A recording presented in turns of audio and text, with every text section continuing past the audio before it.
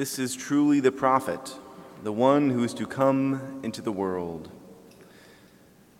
The Israelites were expecting a prophet. They were expecting someone to come into the world. But what were they expecting? What does this prophet look like? We now go back briefly to the Old Testament, where we see prophets after prophets proclaiming and performing miracles. And I think the best example for us this morning is that of Moses. So we look now to the life of Moses, and we see how he continued to care for the Israelites. And he performed many miraculous signs. Israelites in the desert, they just crossed through the Red Sea, a miraculous freeing of the Israelites from slavery, and now they're in the desert, and they're running out of food. The Israelites complain to God, and Moses goes up the mountain and says, God, you need to give them food. These people are driving me crazy. And so he says, okay, I will continue to care for you. He was not going to let them starve in the desert.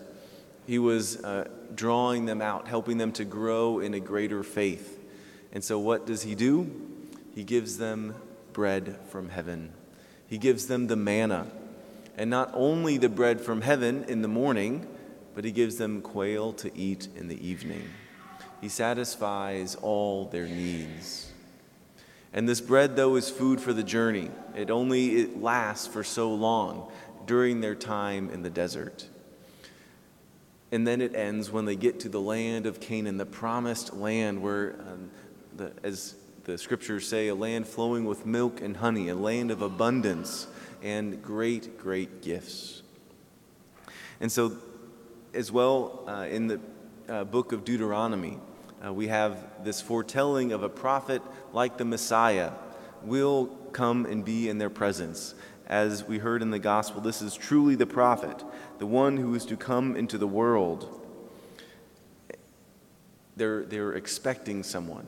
And how did they know that this was the prophet of prophets? They've seen that Jesus was doing many miraculous signs. We get a foreshadowing of this from our first reading, wherein 20 barley loaves feed 100 men. I remember in high school when I would go to people's houses, or we would have different events right before the Easter Vigil. I would have to buy a lot of loaves of bread to feed my high school buddies as we would get ready to serve for the Easter Vigil. And my pastor at home, actually, you know him, Father O'Keefe, he would make sure that we had bread and Gatorade so that no one would pass out at Mass. We had too many, and I think myself included. We got a little lightheaded with all the robes. But that's despite the point. It takes a lot of food to feed a lot of people. And so this miracle that God is doing in continuing to this large crowd following Jesus because of his miracles, they wanted to see, who is this? Who is this? And now they're coming to him, and Jesus is trying to prepare their hearts for a great miracle. So he asks his disciples, helping them to grow in faith. What are we going to do? How are we going to feed these many people, Philip? He says, I have no idea. Even almost a year's wages is not going to be enough. And then Andrew takes 5 barley loaves and 2 fish from a little kid and says, here, I found some of those. Actually, if you remember, there's a mural right behind me for depicting this scene. Andrew finds this young boy, I don't think he took his food, but to give as an offering to our Lord. And Jesus says, have the people sit down, have them recline in a grassy place. Just like this is a fulfillment of Psalm 23.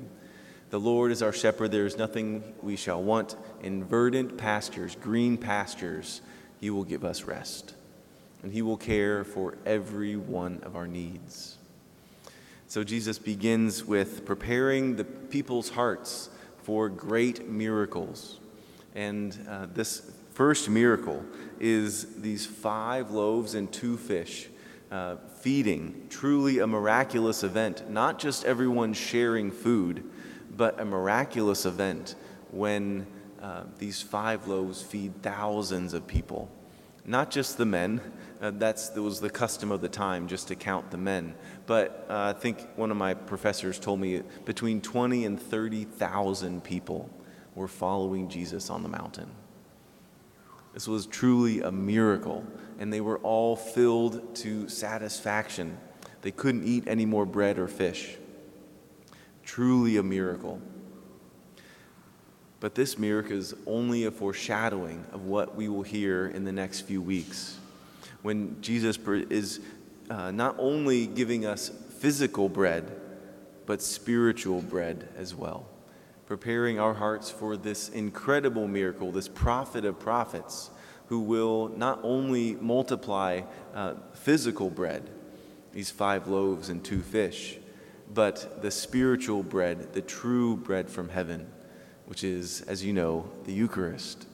This miracle that took place in front of the Israelites will continue to take place in front of our eyes each and every Mass, when God provides for us, provides for each of our needs, and the crowd gathering at Jesus' feet to be fed and nourished in the depths of our souls by our Lord in his presence in our life.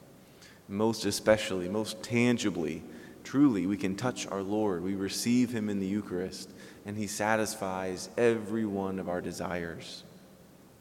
And so as we continue on this journey over the next few weeks through the Gospel of St. John, this bread of life discourse, God is preparing us, setting us up for these miraculous events, even more than this feeding of thousands of people with these 5 loaves and 2 fish, when Jesus says, I will give you my flesh to eat, and will be that sustenance for us, even today, thousands of years later, to be that grace and peace in our life to satisfy every one of our desires, even now.